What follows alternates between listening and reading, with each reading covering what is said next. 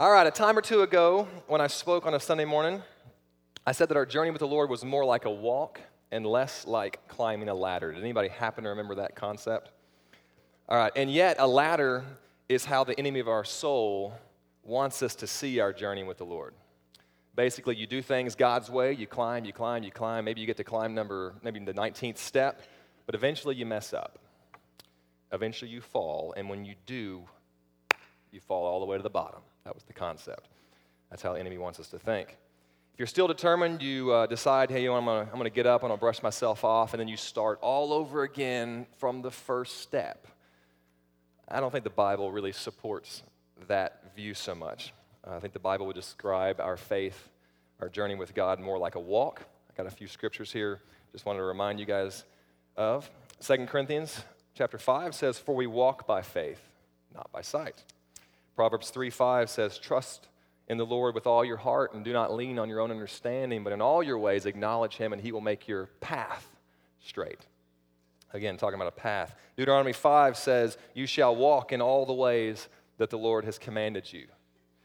Psalm 119, "Your word is a lamp to my feet and a light to my path." Ephesians 2, "For we are his workmanship, created in Christ Jesus for good works, which God prepared beforehand for us, that we should walk in them."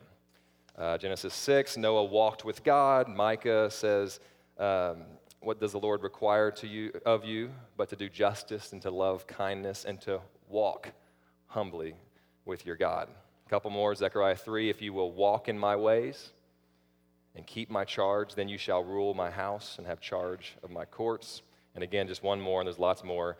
Enoch walked with God.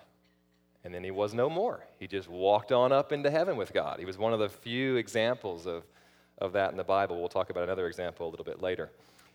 Okay, so what's the point? The big point and the big benefit of walking with God rather than climbing to God shows up when we fall. It shows up when we fail, when we sin.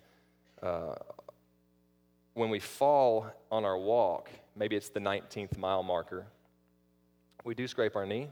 Sometimes we lose all the momentum, sometimes we lose some momentum, but then we get up, we brush ourselves off, and we continue on the path from the 19th mile marker, not from the start, not from the first mile marker. That's the difference in a walk and a ladder. Now this picture, I saw this on Pinterest earlier this week. Now I want you to know, I only look at Pinterest for recipes and fashion. That's all I do. I'm actually embarrassed about that. But let's show this picture. It's a hurdler. I saw that. Did it already come up? Okay. I don't know why. I don't laugh out loud often, but I laughed out loud on this one. I was like, that is great. Reminds me of Stephen Evans' track stories from back in the day. Did you see that, Stephen? I worked you in again every week. It's really nice that the Mexican government declared a day of lowly for you guys, by the way. It was awesome. Enjoy that. All right, now I showed you this illustration, told you about this illustration a couple of sermons ago, and after I did, a person that I greatly respect and that a person who regularly speaks into my life told me that the illustration was good, but he told me that while the illustration was true, it doesn't always apply in the same way to leaders. He reminded me that when leaders fall, they are definitely allowed the same grace from the Lord as everybody else, but they don't always get to start back where they fell. This in regards to their leadership position, not their standing with God. In other words, sin can disqualify a person from the privilege of leadership for a period of time and sometimes even indefinitely. Moses is a good example of that whenever he's not allowed to go into the promised land. And he has to turn over his leadership to Joshua. So I tell you all this morning simply to draw your attention to the word walk. Last time I think we talked about locations. This time we talk about walk, but it'll also have some locations in it. I guess that's where my mind's going. As we walk with God and as we walk with others, we learn new things. Stuff happens when you're on a walk. Today's message is titled, "Oh, the Things That Can Happen on a Walk." I know it's kind of a long title, so Cliff, when you're putting that in the app later, if it's too long, you'll go to the app or the website and it'll just say Josh's message and the date. If it does that, I'm sorry, I'll pick a shorter message title. All right, so oh, the things that can happen on a walk. So speaking of walks, did you hear about the Northern California couple last month? What happened to them on their walk? Did you hear about that?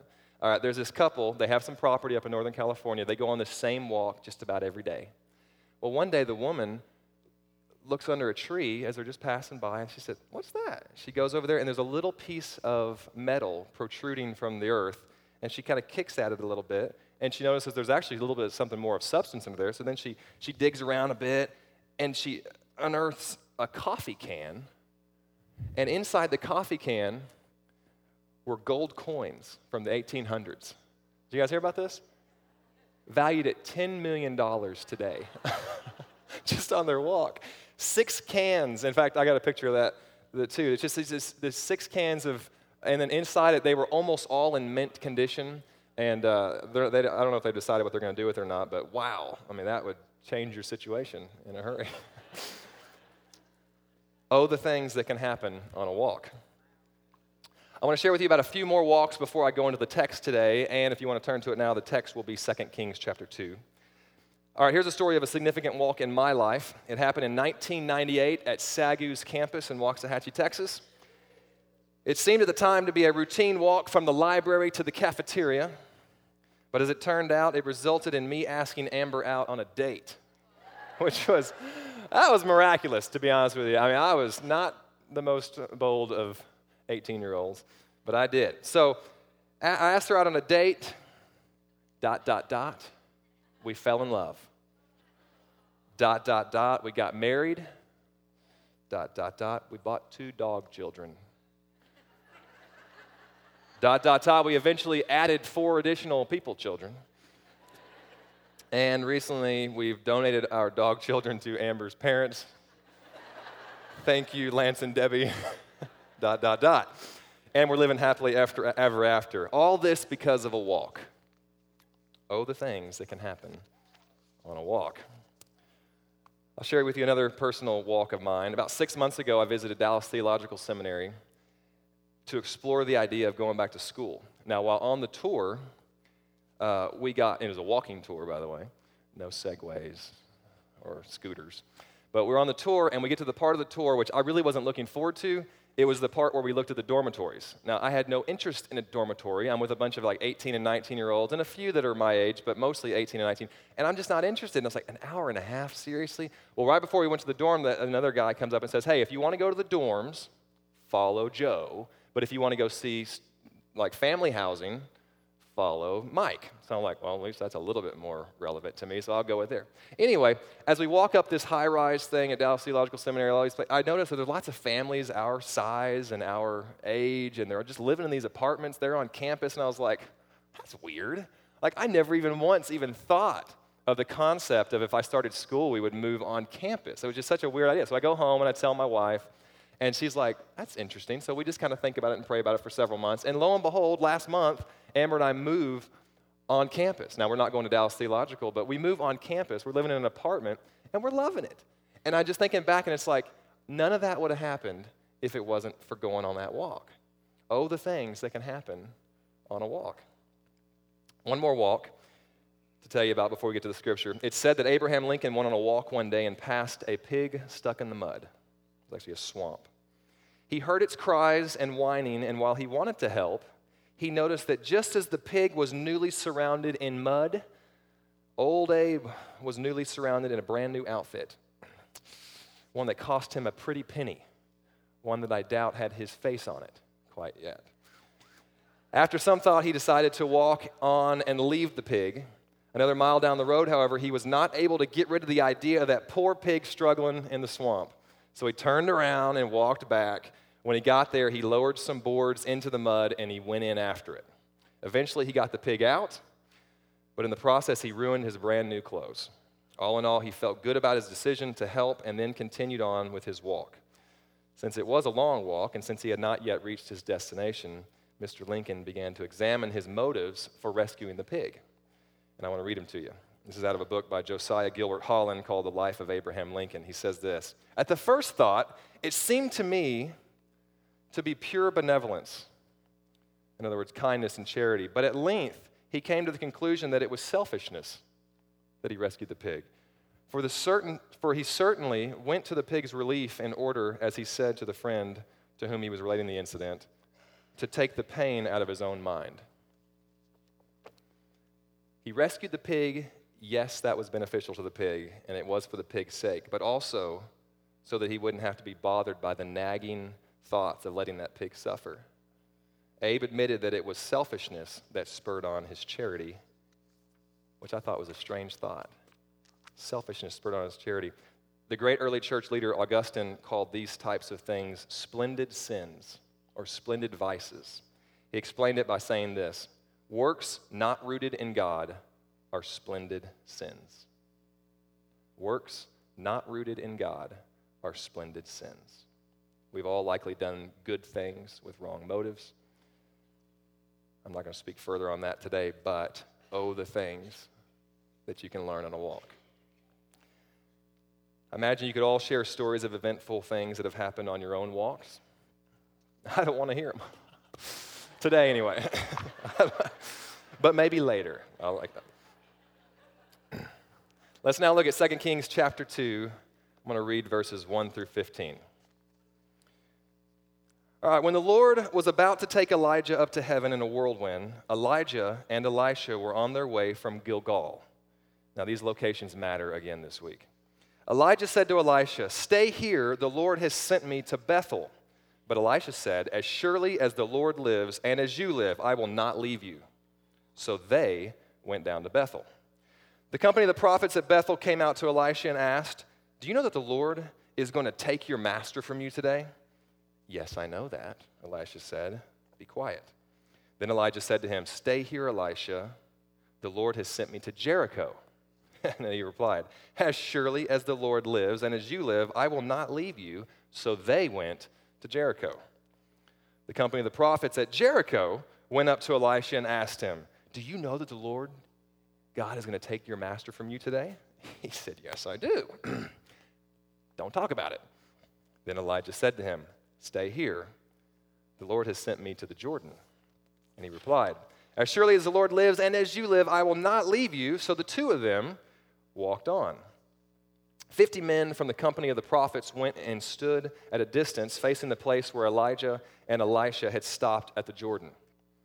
Elijah took his cloak, rolled it up, and struck the water with it. The water divided to the right and to the left, and the two of them crossed over on dry ground. When they had crossed, Elijah said to Elisha, "Tell me, what can I do for you before I'm taken away from you?" "You have asked a difficult thing," Elijah said. "Yet if you see me when I am taken away from you, it will be yours." Obviously, I left a sentence out there. Elisha said, "Let me inherit a double portion of your spirit." So Elijah says, "If you see me when I'm taken away, it'll be yours. Otherwise, it will not be yours." Now, I'm not even speaking on that today, hardly. I thought that was pretty impressive. 2 Kings chapter 2, not even talking about the double portion. But I'm not. It's not where the Lord's going today. As they were walking along and talking together, suddenly a chariot of fire and horses of fire appeared and separated the two of them, and Elijah went up to heaven in a whirlwind. Elisha saw this and cried out, my father, the chariots and horsemen of Israel." And Elisha saw him no more. Then he took hold of his garment and tore it in two.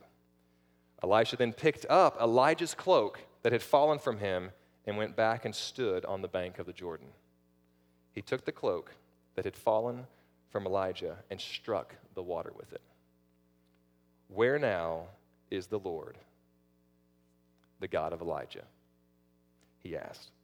When he struck the water, it divided to the right and to the left, and he crossed over. The company of the prophets from Jericho, who were watching, said, "The spirit of Elijah is resting on Elisha." And they went to meet him and bowed to the ground before him. I want to mention a few things that did you get to thinking this morning out of this passage. First of all, Elijah and Elisha are on a walk. And every time they reach their destination, Elijah tests to see if he'll stay, to see if Elisha will stay. Now, I don't think Elijah was necessarily trying to get rid of Elisha. I think he was simply testing his resolve. How serious are you about being with me? Would he stop and settle for good, or would he continue to follow his master for the best? In this case, the chance to see Elijah taken up into heaven and the chance to receive a double portion, that's best. Good was stopping at all these locations, which were pretty cool places. Each of the 4 places they stopped at were special places to the Jews, where they had fond memories of God doing something awesome in those places. I want to review those 4 places with you. So Gilgal in verse 1 was a place of beginnings. If you're taking notes, place of beginnings, Gilgal. After 40 years of wandering in the desert, the Israelites finally entered the promised land, and Gilgal was their first stop. All the men were circumcised there, which was a sign of their obedience and covenant with God. This is the place where they celebrated the Passover for the first time in the promised land. This is a special place. Gilgal is the place where the manna stopped. They ate from the land for the first time in 40 years at Gilgal. This is an awesome place. This is like you take your cruise, you take your vacation, you're like, well, now we're in Athens. Whoa, I could stay here for weeks. Well, Elisha could have stayed there forever. I want to encourage you today, if you're at a place of beginnings, you're a new Christian, praise the Lord. But don't settle down there. Don't stop walking. Keep going. Salvation is a great starting line, but it's not a finish line. It's not where you're meant to finish. Next, in verse 2, they walk onward to Bethel.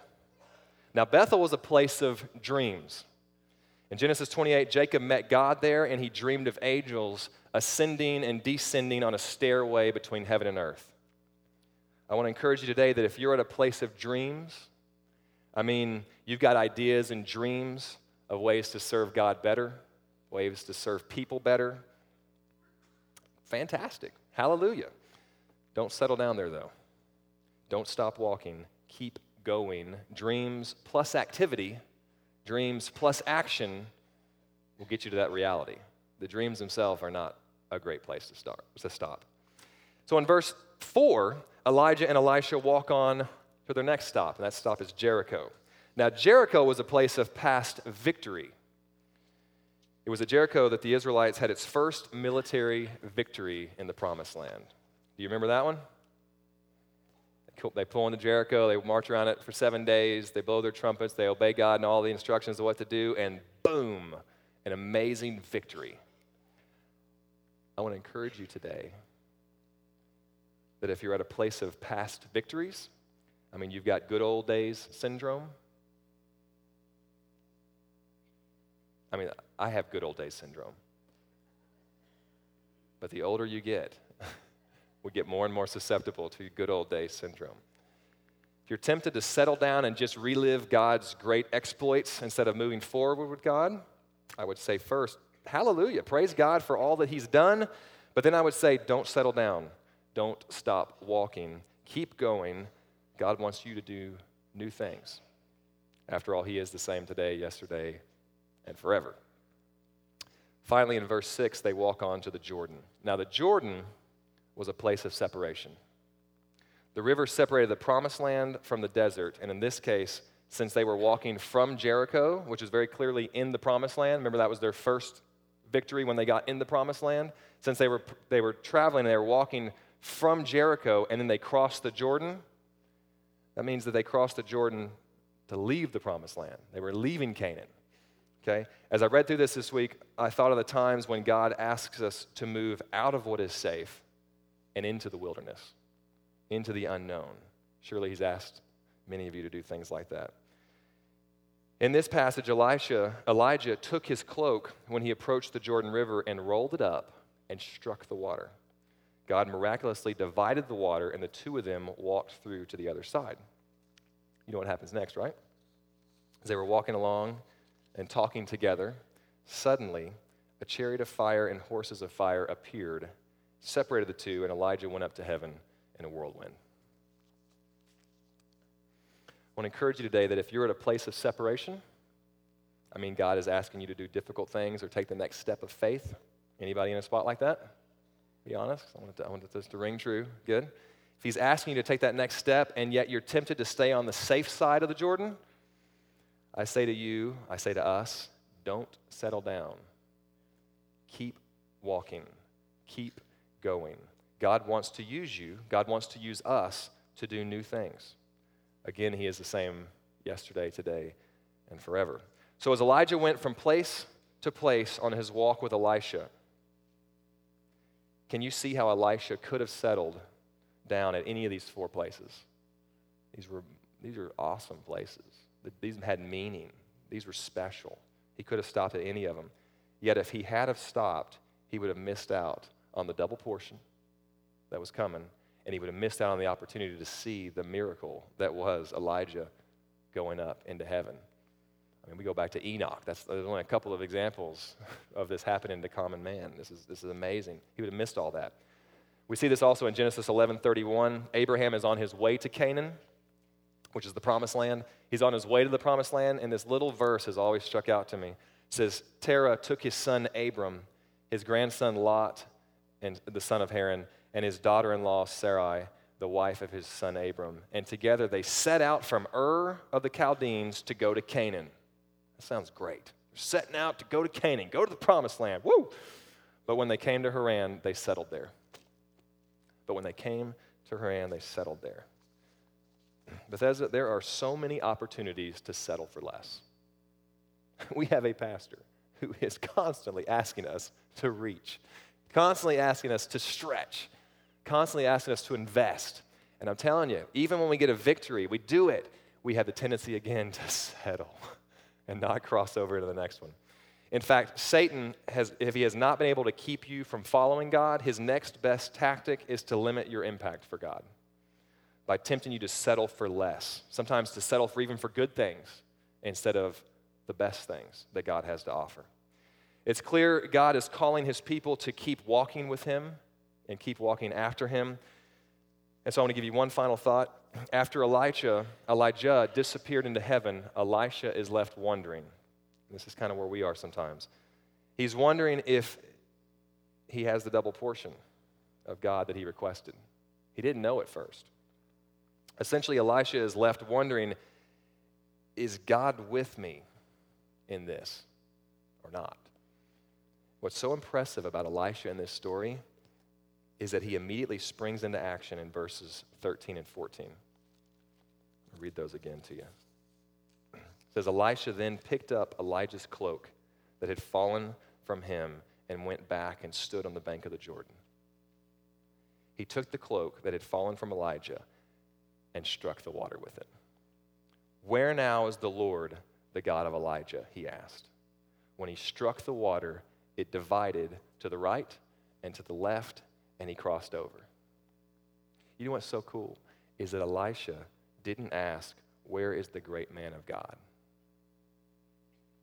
That's what people tend to ask, especially when a Christian leader dies or retires or something. Where's the great man of God? Who's going to do it now? How's it going to get done? In fact, if you read on the story, there's the 50 prophets that are watching from afar. They insisted on going out and searching for Elijah. So they spent 3 days doing that, thinking that God may have put him in a valley or on a mountaintop. Elisha thought that was a silly question to be asking. He didn't want to know, where is the great man of God? Instead, he wanted to know, where is the God of the great man? And you know where he was? He was with Elisha. But Elisha didn't know that until, at the risk of public embarrassment, he picked up his master's cloak, rolled it up, and with 50 prophets watching on from a distance, he reared back and he struck the Jordan River. Can you imagine the embarrassment if he would have struck it and nothing would have happened? Can you? You know that he had been thinking those things. We've all been challenged to step out and to do things, and our fear is, what are those 50 prophets going to say? How ridiculous am I going to be if I'm slapping water? They're going to say, what a nut. Elisha thinks he's Elijah. Good grief. Does he not notice the difference in the spelling of the names? I mean, it's clearly not Elijah. Elisha struck the water just like the previous man of God did, and it divided, just like it did for the previous man of God. A new Spirit-filled ministry had begun. Oh, the things that you can learn on a walk.